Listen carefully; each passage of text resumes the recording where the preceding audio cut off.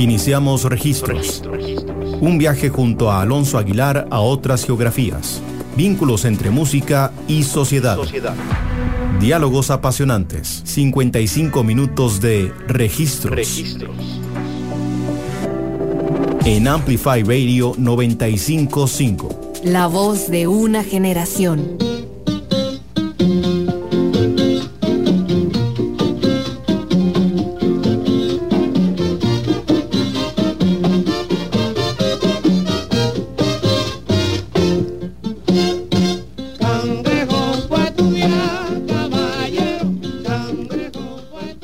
Hola a todos y todas, bienvenidos y bienvenidas a un nuevo episodio de Registros acá en Amplify Radio.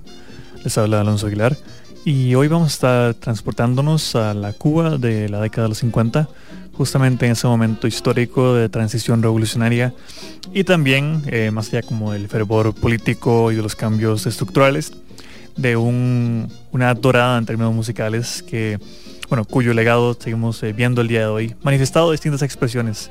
Y particularmente por ello queremos hoy dedicar este episodio al sonido del son montuno, un sonido que quizás no es tan asociado inmediatamente como un referente de, al menos el nombre, de la música cubana, a pesar de que es una de sus expresiones más influyentes y una de las evoluciones musicales de la rica y vasta tradición de la música afrocubana que más impacto ha tenido en lo que es la historia de la música tropical, como vamos a estar conversando durante el día de hoy. Parte esencial también de este programa tiene que ver con el contexto y los diálogos que se establecieron a partir del son montuno, que es una música que en su misma concepción combina distintos elementos y distintas tradiciones, que es algo que nos interesa mucho aquí en Registros, como quienes escuchan, saben, semana a semana, ver cómo estos extraños o peculiares diálogos entre tradiciones que quizás no asociamos inmediatamente, ver la historia detrás de ellos y ver un poco qué nos dicen sobre cada sociedad y cada momento histórico.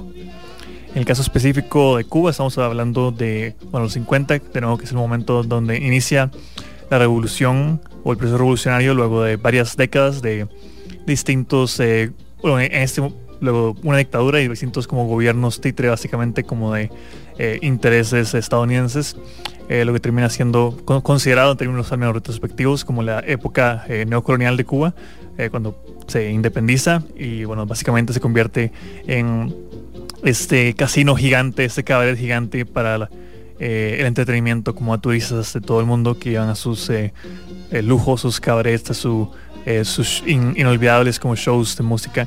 A partir de ese contexto también está muy vinculado a lo que termina siendo el son montuno en términos como su respuesta quizás como a ciertos tipos de música latina que estaban surgiendo en aquel entonces, también como cierto tipo de expresiones que generaron un punto de quiebre entre algunos fans de la música latina, justamente por el contraste en los distintos caminos que tomó el son montuno dentro de Cuba y luego cómo influyó sobre todo a los músicos exiliados latinos en Nueva York, en lo que sería también como una discusión que el día de hoy quizás los salseros más viejos recuerden o comenten entre lo que es la salsa de verdad y varias discusiones sobre etimología y sobre semántica en las que no nos vamos a estar metiendo tanto el día de hoy. Pero lo que sí nos interesa es un poco la influencia del son montuno, que es una música de nuevo que a través de tomar la base clásica del son cubano, esa tan repetida y tan popularizada al largo y ancho del mundo, empieza a jugar con otros elementos, sobre todo con las trompetas y con los instrumentos de viento, para crear como su propia personalidad y así también básicamente dejar los cimientos listos para lo que se convertiría como en la edad dorada de la música salsa. Vamos a estar hablando hoy también en el episodio bastante sobre el músico Arsenio Rodríguez, que si bien es cierto que amerita su propio episodio, es inseparable de la evolución del son montuno, ya que él básicamente le dio quizás no lo inventó, pero al menos le dio como sus características más reconocibles en términos musicales y en términos estéticos. Y así también vamos a estar hablando como de otros músicos bastante importantes como Pío Leiva, Benny Moré, el conjunto Casino, Roberto Faz, Machito, José Curbelo. Es difícil hablar nada más como, escuchar sus nombres y pensar en son montuno, ya que algunos como Benny Moré son más asociados como con el bolero, algunos con el cha-cha-cha, con la rumba. Y también vamos a estar comentando un poco el día de hoy como lo que implica como cada una de estas músicas y como el contexto en el que surgen y bueno, toda esta riqueza cultural que era como Cuba sobre todo en la primera mitad del siglo XX, pero que se mantiene en el día de hoy también como en el ADN de esta historia sociopolítica que es Cuba. Y bueno, justamente con eso vamos a irnos a escuchar un poco de los primeros son montuno. El término son montuno en sí podría entenderse también como sonido de la montaña, que tiene que ver con las montañas del este de Cuba, que es donde se cree que viene el son o la música son. Y bueno, ya vamos a hablar un poco más a profundidad de las innovaciones que trae este añadido de montuno al título. Vamos a escuchar uno de los temas más icónicos e importantes en la historia del son montuno, que es Dame un cachito pa' huele de Arsenio Rodríguez, y luego el tema Mi fanfarrón de Chapotín.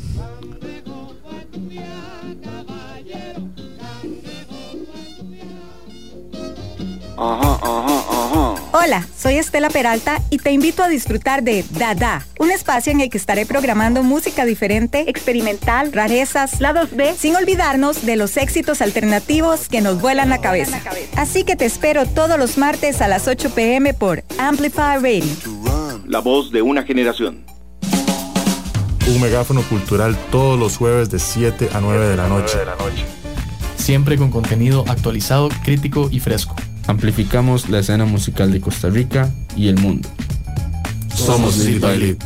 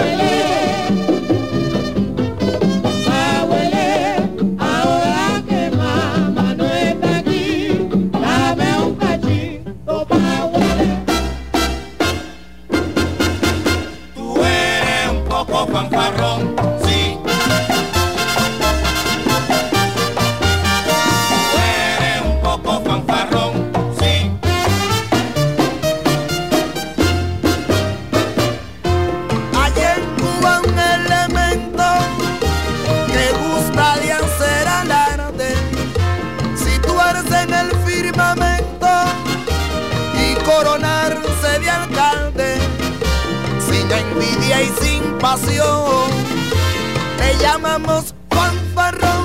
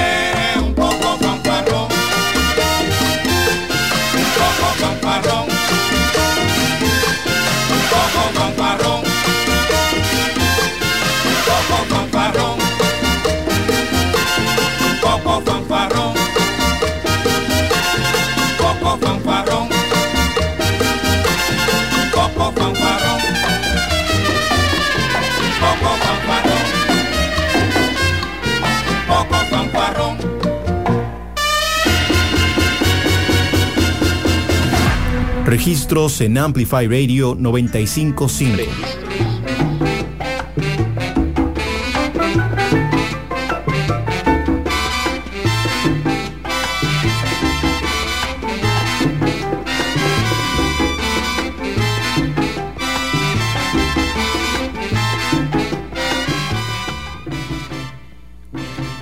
Estamos de vuelta acá en Registros por Amplify Radio.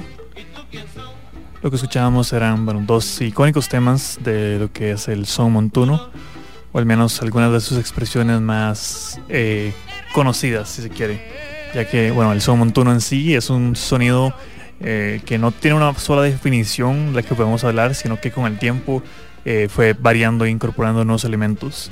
Y justamente parte de eso tiene que ver con los distintos contextos en los que ha habitado la relación con otros estilos de música. Y también en sí eso es algo que va desde como los inicios de lo que se termina siendo la conformación cultural de la República Cubana.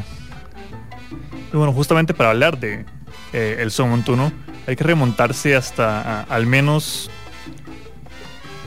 el siglo XIX, si se quiere, o probablemente antes. De hecho, en lo que se entiende como el nacimiento del son montuno, hay que irse a la misma como concepción del son cubano, que el son cubano tiene que ver justamente con un maridaje cultural importante, que en su momento fue la emigración de personas haitianas, luego la revolución haitiana y muchos de los conflictos que existieron justamente cuando las presiones económicas que hizo Francia sobre el Haití post-revolucionario. Muchas personas fueron a Cuba en busca de una mejor vida, y eso también generó distintos diálogos entre la música y la cultura africana, que muchas de las personas que vivían en Haití empezaron ahí como esclavos franceses que trajeron los franceses desde las colonias del oeste de África, y eso también le dio a este intercambio entre lo que fue como como elemento colonial francés, que también influyó bastante en la música haitiana, digamos, sobre todo en los instrumentos de viento, con la tradición cultural cubana, que venía más bien como de la colonización española. Entonces ya en este diálogo musical, cultural, enfocamos en musical, había ya dos tradiciones musicales que no necesariamente siempre son homólogas, o como no siempre están como tan cercanas, sobre todo en lo que terminé siendo como en el son, y aún más en el son montuno, que es la combinación como de las de guitarras como rasgadas y melódicas, y sobre todo como esas armonías con los elementos de viento más asociados como con la tradición francesa, y obviamente con los ritmos y sobre todo naturalmente el elemento percusivo, que es central, digamos, como en la música del oeste de África, que también sería central en la música haitiana sobre todo. Y también para hablar de esto hay que contextualizar de que el son cubano en sí tiene como su momento de inicio de su auge justamente en 1930, digamos, como una expresión más autóctona, una expresión más popular, si se quiere, y a partir de eso también como con el momento, el epicentro del turismo, los vínculos de Cuba como con la mafia internacional y muchas otras cosas que se sucedieron en este momento, que Cuba era básicamente tierra de nadie, hacen que el son y que el interés por la música cubana vaya creciendo, y se hiciera también como estas expresiones más de fiesta, la rumba, el cha-cha-cha, la pachanga, todos tipos como de subgéneros como de la música tropical, que nacen justamente como de la vibrante escena de casinos y como de reflectores de la Cuba pre-revolucionaria. Y también para hablar un poco del contexto en el que nace el son montuno, tiene que ver con, más allá como de esa historia musical, el momento político que de Cuba, porque justamente en los 40 es el momento en el que Fulgencio Batista, que ha sido un soldado que ya había dirigido como presidente entre el 40 y el 44, con realmente políticas relativamente progresistas en su momento. No fue hasta el 48, en su segundo término, que empieza como a ejercer el poder a través de un golpe militar. Canceló las elecciones del 52, de hecho, para establecerse de manera básicamente vitalicia. Y este cambio también hacia un modelo más dictatorial, y la indiferencia hacia los problemas y las preocupaciones populares hace que se antagonice por parte de la población cubana en general. Y también esto se suma a lo que termina siendo lo que venía hablando antes, como varias décadas desde la independencia cubana, en en la que se veía básicamente la economía y los recursos del país cedidos a la libre, casi que a lo que eran como compañías estadounidenses, que dominaban la economía cubana y dominaban también los recursos y también de cierta forma la vida cultural. No vamos a hablar demasiado al respecto como de la Revolución Cubana en sí, sino que simplemente sucede básicamente en un proceso que inicia desde justamente desde el golpe militar de Batista, con el movimiento que instaura Fidel Castro, como que por muchos años tiene como estas luchas de guerrilla en los montes cubanos, y con que eventualmente en el 59 ya establece como la nueva República Revolucionaria Cubana. Y bueno, parte también como esta transición tiene que ver con un cambio cultural importante, como del modelo antiguo al modelo nuevo, porque la música, la rumba, la pachanga, el cha-cha-cha, estaban totalmente como, inclusive el mambo, el Pérez Prado si se quieren, están totalmente vinculadas a lo que era como esta idea como de los casinos, como de la fiesta tropical bastante exotizada, en una década de los 50, donde de nuevo en episodios como el de Exótica, como el de Maori Show Bands, hablábamos que estaba como este momento como de plenitud económica, de cierto abolengo, al menos en las potencias europeas, europeas y en los Estados Unidos en particular, en el momento que está beneficiando de la reestructuración por la Segunda Guerra Mundial, y posteriormente ya cuando las potencias se asentaron un poco más en términos variables, también este interés empezó por músicas exóticas, entre comillas, empezó a llegar más allá, como hemos visto en episodios como el Shibuya Kei, donde la música rumba, por ejemplo, influye a lugares como Japón, como una rumba también llega a Congo a través de radio belga y todo ese tipo como de diálogos extraños que vemos siempre aquí en Registros. En cuanto a estas músicas en particular asociadas como a los casinos y como a esta fiesta tropical, no son tan bien vistas como podrán imaginarse una vez que llega como al poder lo que sería posteriormente el Partido Comunista Cubano, y bueno, la revolución en sí, ya como estas expresiones como algo tergiversado, digamos, como una versión cubana anglosajona, si se quiere, como que había perdido parte de su esencia, se había un poco diluido, digamos, en cuanto como a este interés como por complacer ciertos estereotipos sonoros y estéticos. Y bueno, eso se vería aún más acentuado posteriormente cuando justamente el son montuno tiene su momento de auge y empieza a estar como una revolución de la salsa en Nueva York, como podrán imaginarse, también como por las tensiones políticas entre el sistema socialista de Cuba, con todo lo que fue la crisis de los misiles cubanos con John F. Kennedy, un momento en el que el mundo se detuvo por, de nuevo, supuestamente los misiles que tenía la Unión Soviética apuntándose a Miami. Pero todo este momento de la Guerra Fría también, donde el son montuno es una de las viñetas, digamos, como al pie de página que quedan ahí, pero termina siendo muy importante justamente porque es también un tipo de respuesta como estas músicas más pensadas como para sonar afuera y traer de vuelta a Cuba como ciertos elementos autóctonos e identitarios, ya que se habla mucho de que Arsenio Rodríguez toma y reafricaniza la música cubana con el son montuno, que es algo que vamos a estar hablando más en el siguiente bloque. Vamos con el tema Fania de Estrellas de Chocolate, una de las grandes agrupaciones de son montuno, de los grandes conjuntos como es que se llamaban en los 50, y luego con el tema, uno de los temas más famosos también como este sonido, Nadie baila como yo, del gran Roberto Paz. Vamos con esos dos temas y volvemos aquí a Registros a hablar un poco más como de la composición sonora y de las características en términos de texturas y de influencias que componen el son montuno.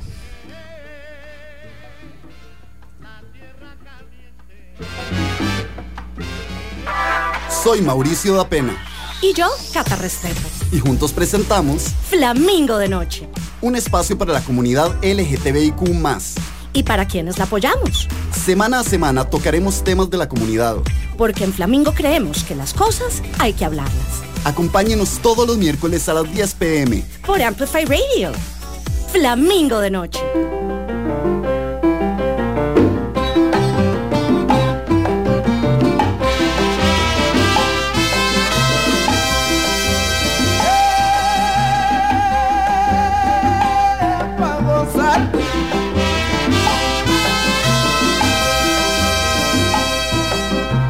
Aro aro macacua, aro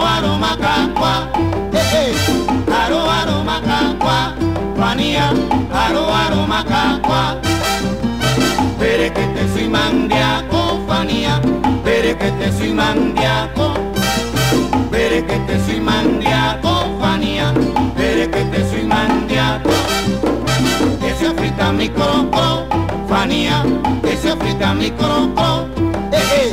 Que se frita mi croco, Fania, que se frita mi croco.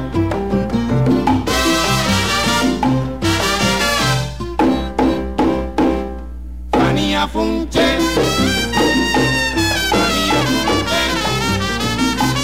Fania funche, Fania funche, Fania funche, Fania funche,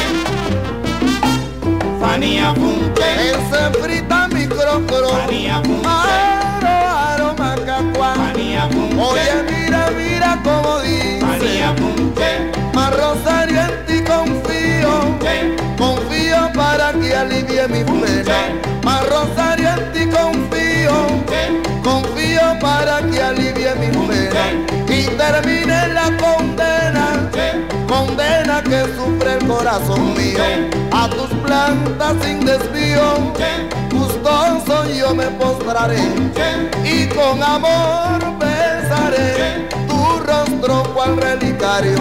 Aro, aro, macacua. Fania funche. Buena, la vi.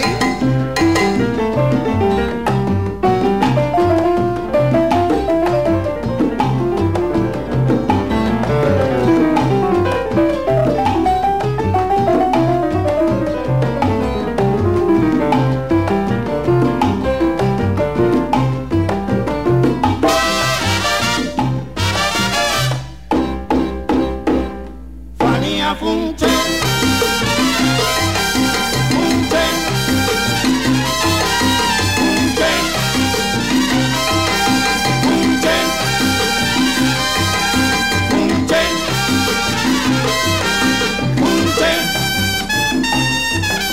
Funche. Funche. Funche.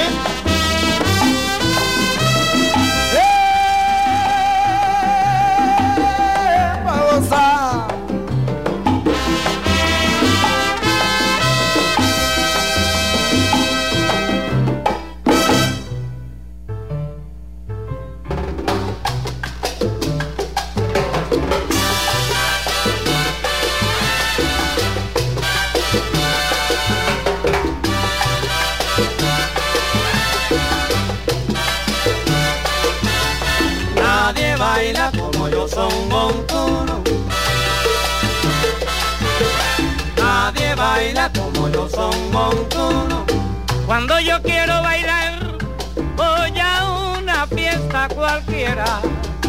Y como yo sé gozar, siempre encuentro compañera. Nadie baila como yo son montuno.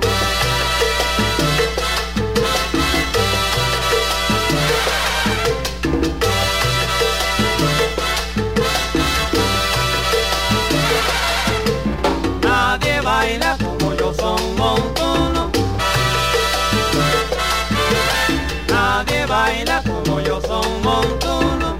Yo sigo mi tumbadito cuando me siento cansado y me mantengo parado en un solo ladrillito. Que no hay quien baile como yo. Ay, mira, nena linda, son montuno. Caballeros son montuno, montuno.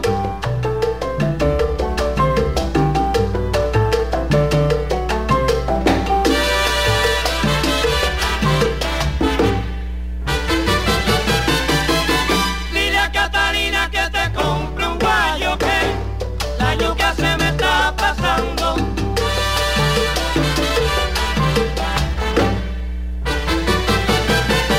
Un bombo que rebala pa' la yuca seca, pa' la yuca seca, pa' la yuca seca, pa' la yuca seca, pa' la yuca seca.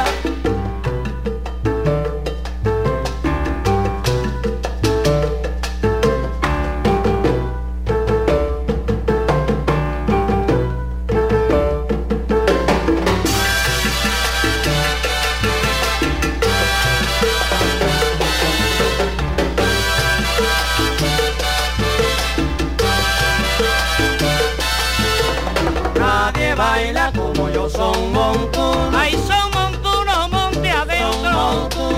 Oye, son montuno. Ay, mira, nena linda, son montuno. Montuno.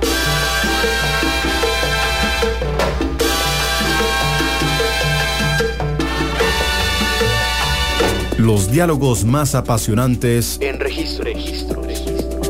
En Amplify Radio 95.5.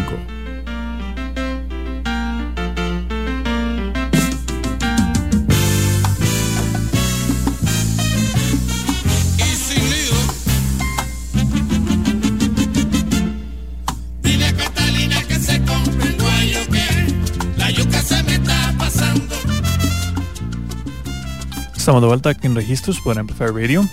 Eso que sonaba en los temas Fania, de Estrellas de Chocolate, y Nadie Baila Como Yo, de Roberto Faz. Dos temas que representan de distintas formas también como los hitos musicales que salían de la estética del son montuno, que no, nunca fue un movimiento necesariamente, sino más como ciertas características sonoras que surgieron dentro de la música tropical, en particular como la música cubana. Y bueno, específicamente en la década de los 50.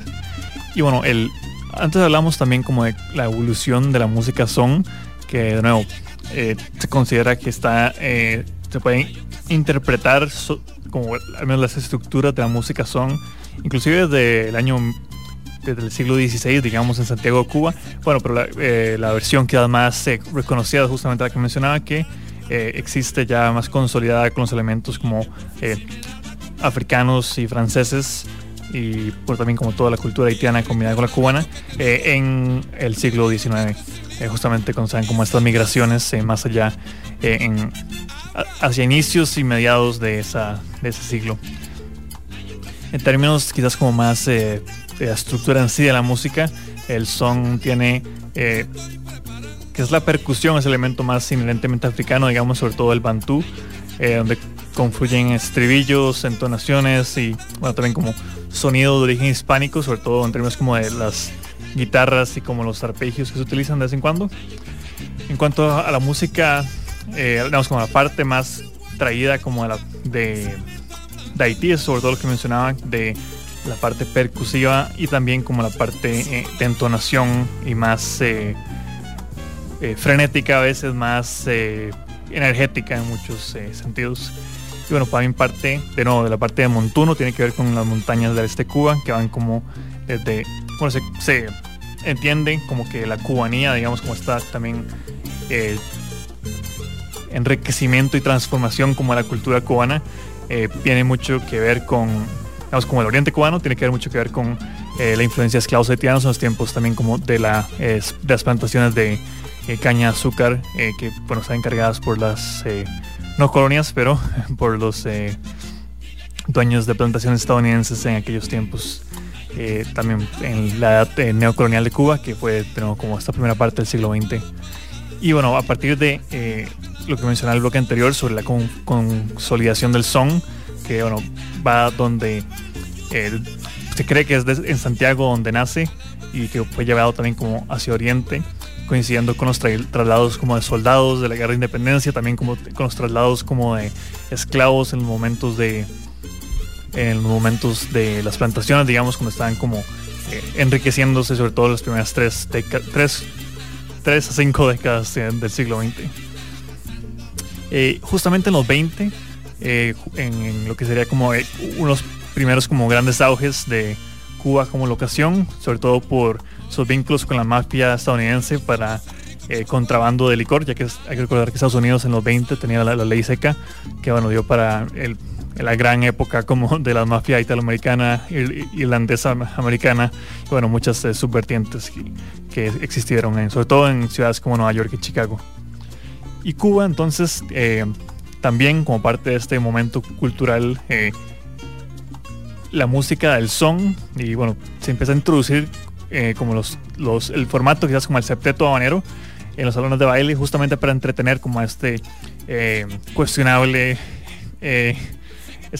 ola de turistas que estaban viniendo a la isla en aquel entonces. Básicamente se crea desde la burguesía cubana como este tipo como entretenimiento, como una una visión de identidad que si bien sí tomaba muchos elementos autóctonos, estaba también como pensada para ser vista desde afuera, lo que ya expone un poco como la historia de otredad que está muy vinculada como a lo que son las expresiones cubanas en los tiempos pre-revolucionarios.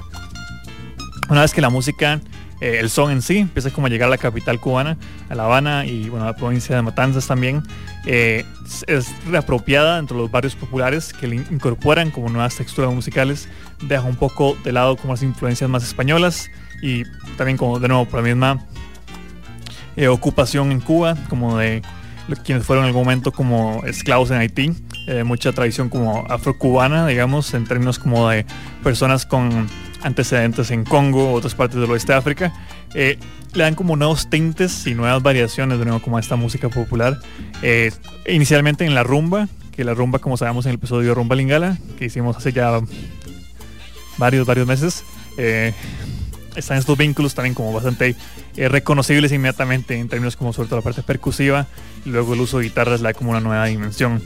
Y estos barrios también se tenían como este elemento de ciertos rituales religiosos, digamos, como que se importaron desde África, justamente por ese proceso migratorio, que le da también como un nuevo elemento de entonación que hablábamos antes, como al son montuno en particular. Y bueno, también como los formatos de sextetos y septetos empiezan como a trabajarse y enriquecerse a través de nuevas ideas sonoras, sobre todo lo que hemos mencionado haría como el músico Arsenio Rodríguez, que básicamente él es la figura principal que desarrolla como lo que estamos escuchando hoy. El sonido específico del son montuno termina siendo como este ritmo solo que se separa del son rápidamente, sobre todo por esto tan característico que vendría también como ser parte de la salsa, que es la repetición del coro, la intensidad de la ejecución que le dan como este elemento más efervesciente, que el son que es quizás más melancólico, digamos, si pensamos, no sé, en Buenavista Social Club o como esas canciones más directamente como el son cubano, más enfocadas como en la guitarra, más enfocadas como en la progresión melódica. El son montuno, a diferencia, tiene como estos elementos más improvisacionales que vienen, podría inclusive asimilarse un poco como con la música jazz de aquel entonces, que es algo que, una combinación que efectivamente estaría cuando llegara a Nueva York y los puertorriqueños le dieran como el título de salsa, como a su versión de este tipo de influencias. Y bueno, una vez que Arsenio Rodríguez establece, quizás sin poner un nombre, como los principios del son, tenía que ver también con la calidad de músicos que estaban a su alrededor, y eso también era como algo que influyó toda la escena cubana que entonces, de nuevo, como parte de improvisación, tenía que ver con la calidad y con la proeza musical de quienes podían hacer estos solos en media canción. Decía que estos temas, que bueno, sus grabaciones eran de unos 2 a 3 minutos, en vivo podían extenderse hasta 6, 7 minutos, de nuevo como a través como esta repetición, casi que ritmos hipnóticos y frenéticos como que envolvían, digamos, como los cuerpos que estaban bailando, lo que también le da como este elemento casi que de frenesí a muchos de los un show en vivo como de estas bandas de son montuno. Y luego entendería también porque la salsa tendría su despegue en tan solo una década después. Justamente es Arsenio Rodríguez que tiene como este gran momento de la música del son montuno en sí, sobre todo por lo que mencioné antes, las improvisaciones y como lo que él llamaba el diablo, que es como este momento más álgido de la interpretación musical, este momento que es como el clímax, si se quiere, que de hecho él toma mucho de lo que eran las improvisaciones en la música Dixieland, que era una música como un proto jazz que existía en el sur de Estados Unidos, y que no, pues las relaciones entre portuarias entre, no sé, New Orleans y Cuba también tiene sentido, como que estaban ahí también como relativamente cerca en términos culturales, y bueno, se incorporan y se crea como esta versión más tirando a como elementos que asociamos más que es como el jazz, como la tradición afroamericana de música, y es como el son montuno también se diferencia y empieza como a tener todas esas ideas que denotan cierta, se dice al menos como que cierta sofisticación que no realmente estaba tan presente de manera tan consciente dentro de la música cubana de aquel entonces. De nuevo, esto se nota particularmente como en los arreglos de viento, sobre todo en las trompetas, que no son como arreglos bastante complejos, los solos de piano, de nuevo como estructuras bastante erráticas y libres en muchos sentidos, que también le dan como este sentido tan liberador en sí, valga la redundancia, como escuchar esta música, y por eso eran tan efectivas en los bailes. Ver como estas agrupaciones de 7 músicos, todos como tratando de estar uno sobre el otro, siempre como casi que retándose y dialogando en escena, es lo que hace como que la evolución del son montuno fuera tan impactante. En los 50 generan como todo este furor, y que también rápidamente pasar a ser una fuerte influencia para lo que sería la música latina en todo el mundo, superando inclusive a el mambo, el cha-cha-cha, la guaracha, la rumba, que también se empezaron a combinar con el son montuno de nuevo. Era como esta nueva cosa que empezaba como a permear todo lo alrededor, y que bueno, rápidamente vio que su máxima expresión cuando llegó al surgimiento del jazz afrocubano, y también como la identidad cubana en el exterior, con las migraciones que sucedieron con la instalación de la Revolución Cubana en el 59. Y bueno, también una vez que esos cubanos llegan a Miami, llegan a Nueva York, la historia llega a nuevas etapas que vamos a estar comentando en el próximo bloque de manera breve. Vamos a escuchar un poco, antes de cerrar este episodio de Registros, el tema La Maruga del conjunto Modelo, y luego uno de mis temas predilectos en términos personales, que es Qué bueno baila usted, del gran Benny Moré, más conocido por sus boleros quizás, pero por algo le dicen también como el padre del ritmo. Vamos con esos temas, volvemos aquí a Registros. Yo soy Alonso Aguilar y estamos escuchando Son Montuno.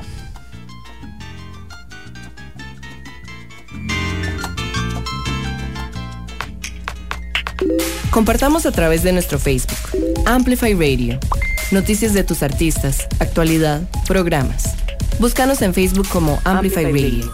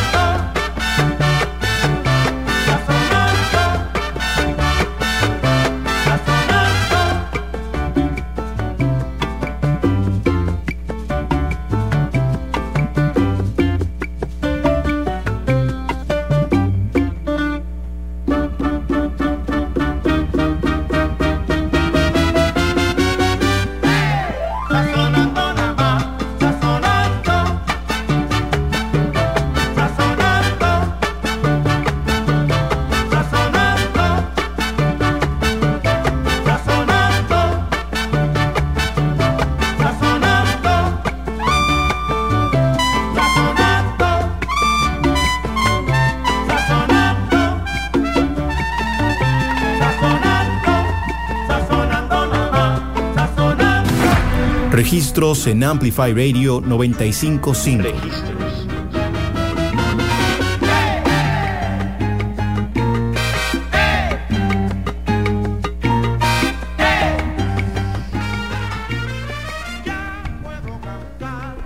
Estamos de vuelta acá en Registros por Amplify Radio. Eso que sonaba era el tema, bueno, primero el tema Qué bueno baila usted de Benny Moré y luego el tema Sazonando. Sazonando es parte de unos temas del conjunto Chapotín y sus estrellas, también otra de los grandes conjuntos cubanos de la década 50 que interpretaban precisamente el sonido que estamos explorando hoy de el son montuno. Y durante el episodio hemos mencionado varias veces justamente lo mucho que influyó el son montuno en lo que terminaría llamándose la música salsa, sobre todo en su auge o su edad dorada, si quiere, en la década de los 60 en Nueva York, a través de mucho de la colonia puertorriqueña, un poco cubana y a menor escala dominicana que estaba en esta gran metrópolis norteamericana. Y es que, como hemos estado escuchando el día de hoy, como explicaba en el bloque anterior, muchas de las progresiones más improvisacionales, muchas de las influencias del jazz que tomaba, como el son montuno que instauró Arsenio Rodríguez en sus exploraciones con las rítmicas y melódicas, fueron posteriormente incorporadas dentro de lo que se convertiría en la música salsa. Aunque hay importantes también como diferenciaciones que hay que hacer. Por ejemplo, unas principales innovaciones en términos de el son montuno fue los arreglos más complejos que revolucionarían, por ejemplo, el género. Esos arreglos, de nuevo, eran por un lado está la parte que ya mencionamos de las trompetas, sobre todo como esta parte trepidante que le da como esta energía a todas las canciones, pero también está la parte rítmica que era notablemente más densa que el son tradicional. De nuevo, que le da también como esta expansión del rango sonoro. Por ejemplo, los bongos se introdujeron gracias a Arsenio Rodríguez. La conga en sí también, que es uno de los instrumentos afrocubanos por excelencia. Ya habíamos mencionado también como las trompetas, pero también el cencerro, que termina siendo como un tipo de campana que se utiliza sobre todo en la parte de los llamados y respuestas de los coros de los montunos, que terminan siendo como estos coros muy estilo soul clásico, si se quiere, pero que más bien vienen como de la tradición haitiana y del oeste de África. Arsenio Rodríguez también introduce quizás lo que termina siendo más influyente en la música salsa, que son esas estructuras que se entrelazan como en muchas partes contrapuntuales, si se quiere, que le dan como este elemento más moderno a lo que es el son, ya que el son clásico es como más convencional o más lineal en su progresión musical, mientras el son montuno de nuevo tiene como estas capas sobre capas de lo que se llama como guajeos, que son como melodías bastante envolventes y también como muy en el ritmo energético que distingue al son montuno. Y justamente por esas características como de mayor complejidad, de muchas más capas dentro de la música, es que se habla de que Arsenio Rodríguez se reafricaniza la música cubana, porque no, este juego con sus polirritmos le trae de vuelta como estos elementos que sobre todo cuando el son estaba más asociado como con la burguesía cubana del inicio del siglo XX, se habían dejado de lado también por motivos de contexto, y otros también como quizás aludiendo un poco como el racismo histórico, la parte más africana que termina siendo esencial para entender la cultura cubana y sobre todo la música cubana, ya que de nuevo el son en sí era más conocido por sus tres guitarras, mientras que el son montuno con las triples trompetas y todos los elementos percusivos termina siendo casi que otra cosa en términos musicales. Mencionamos también anteriormente los arreglos de piano bastante complejos.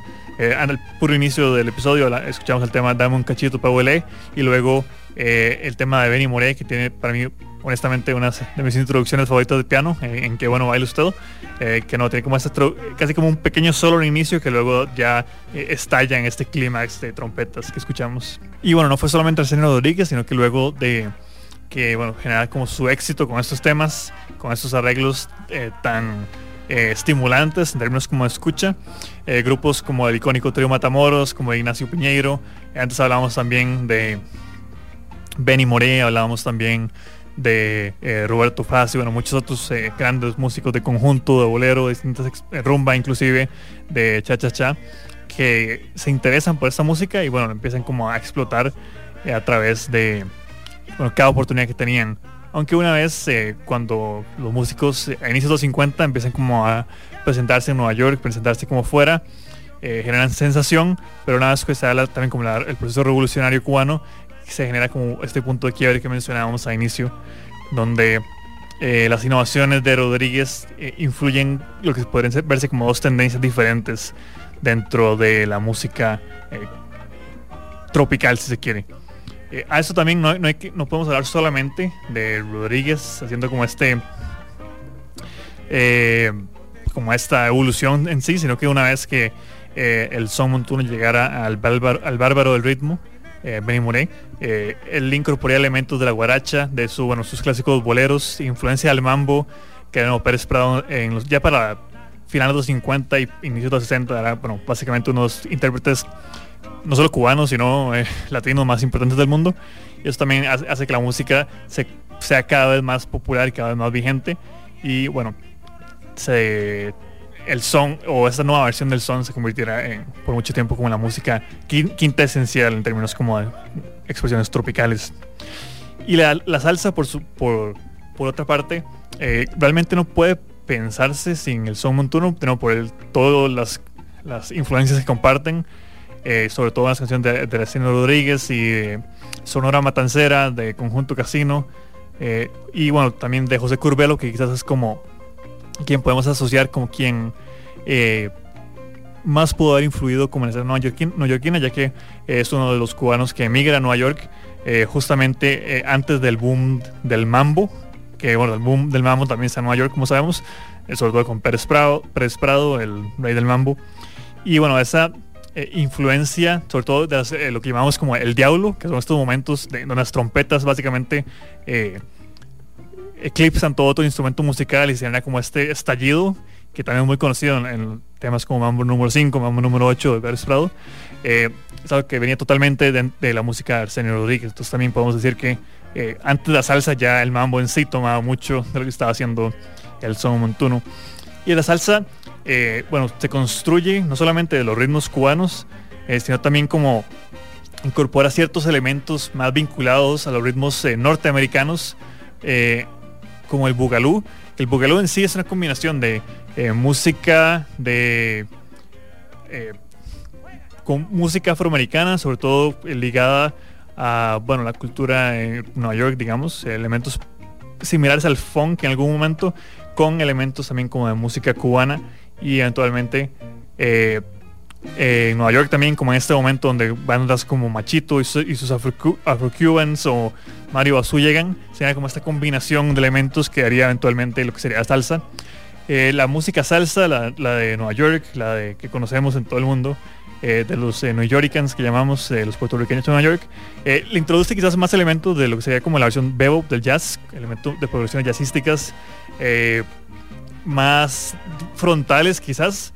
También pierde un poco en términos como de la personalidad, sobre todo en la percusión, al menos en lo que tenía el son montuno más presente. Y también, bueno, elementos más propios como el cha-cha-cha y la guajira da un poco, se pierde un poco en favor de elementos quizás más una versión más sintética, quizás como ese tipo de tonalidades. Autores como Bobby Zanabria, por ejemplo, que es bueno, un gran historiador de lo que es como la música latina, en la salsa en particular y como la hoja de la salsa en Nueva York, habla de cómo en cierto momento a todos estos títulos de música cubana simplemente se llamaba como salsa, pero también está la otra contraparte, que es que en Cuba realmente nunca se hace salsa como entendemos en el resto del mundo. O sea, no hay salsa cubana, sino que los ritmos cubanos en sí, el son montuno es que es lo más cercano que podemos entender, pero ya ahí vemos como este punto de quiebre en la historia, donde en Nueva York se agarran estos elementos, se combinan con la música afroamericana y sale la salsa, lo que entendemos como salsa, mientras que en Cuba no se reconoce como este éxito de la música cubana, entre comillas, que se escuchaba en el extranjero, sino que este se veía como un producto comercial estadounidense que realmente no tenía nada que ver con las tradiciones. Obviamente esta idea se exalta aún más en la Cuba revolucionaria, cuando se busca crear una nueva identidad cubana, establecer también como establecerse en términos como de sus idiosincrasias culturales, sus expresiones propias, el autóctono. Y bueno, ese punto de quiebre también habla para una evolución bastante peculiar en ambos lados, ya que por fuera están las no sé, casos como Celia Cruz, como Machito Grillo, Rolando Lacerri, Justo Betancourt, inclusive Pérez Prado, que bueno, justamente existía en el exilio de Cuba, mientras que dentro de Cuba ya para mediados 60 todos los casinos y los espacios de juegos habían sido clausurados, y generaba también como esta nueva interpretación del son como algo más introspectivo, como algo más como interno. Se intentaba también como volver como esa tradición como afrocubana más frontal. Y bueno, en este punto de quiebre de la historia también es donde posteriormente la salsa, justamente muy inspirada por todo lo que estamos contando, llegaría a su punto de auge, pero bueno, eso es para otro episodio de registros. La salsa en sí también se pueden hacer varios episodios, solo los 60 ameritaría básicamente su propio especial, pero bueno, si les gustó ese episodio pueden escribirnos por nuestro Instagram, estamos como Registro Radio, Es nuestro primer episodio hablando directamente de música tropical, si no me equivoco. Entonces también, como es algo que les gustaría escuchar más aquí en Registros, pueden escribirnos y bueno, intentaremos ponerlo en la agenda, ya que bueno, es una música que nos apasiona bastante también. Si perdieron parte del programa, pueden revisitarlo en un par de días en la web de Amplify Radio, amplifyradio.com/registros, donde están todos nuestros 78 episodios hasta la fecha. Y también estaremos compartiendo un playlist introductorio de los temas que sonaron, algunos que se quedaron fuera por tiempo, otros que sonaban en segundo plano. Y bueno, ahí podrán, como también, si nunca habían escuchado el son montuno o si quieren como entrarle más a lleno, pueden hacerlo a través de estos playlists que subimos probablemente mañana a nuestra página de Instagram, donde pueden también revisitar nuestro catálogo de qué hemos estado haciendo y qué estaremos haciendo el próximo martes y todos los que vienen aquí a las 6 p.m. por Amplify Radio. Yo soy Alonso Aguilar y bueno, nos despedimos con un tema más de son montuno, el tema El Pregón de la Montaña. Y bueno, con eso les esperamos, con eso nos despedimos hoy, pero les esperamos también el próximo martes a las 6 p.m. con nuevas geografías musicales aquí en Amplify Radio.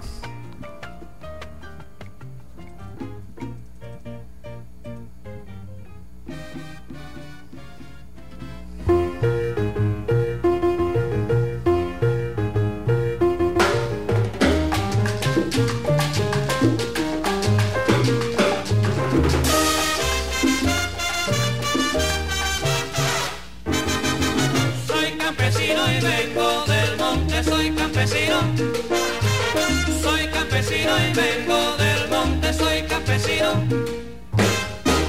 Yo vengo de la montaña cantando con toda voz. Yo vengo de la montaña cantando con toda voz. Son que sabia, miel y caña, son de aguardiente y bombo.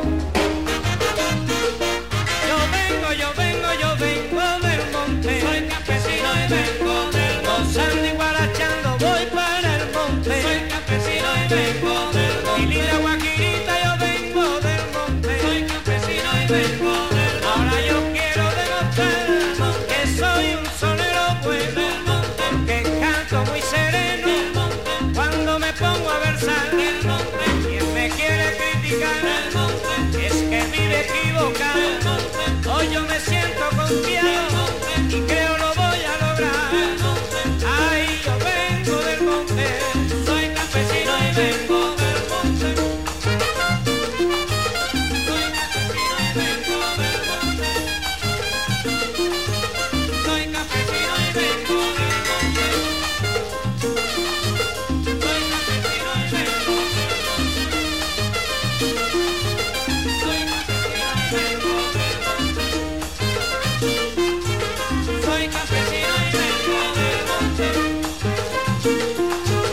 Soy campesino y vengo del monte. Yo vengo del monte. Soy campesino y vengo del monte. Gozando y guarachando vengo del monte. Soy campesino y vengo del monte. Muy lindo pollito, yo vengo del monte. Soy campesino y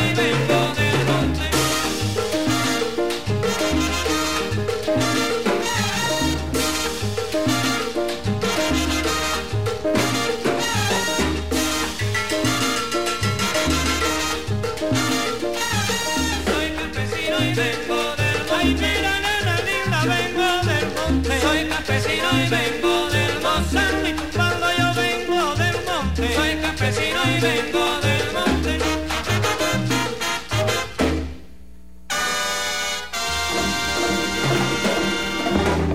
Finalizamos registros por hoy en Amplify Radio. Los diálogos más apasionantes, vínculos entre música y sociedad. Alonso Aguilar vuelve el próximo martes a las 6 de la tarde con más viajes a otras geografías en Registros. Por Amplify Radio 95.5.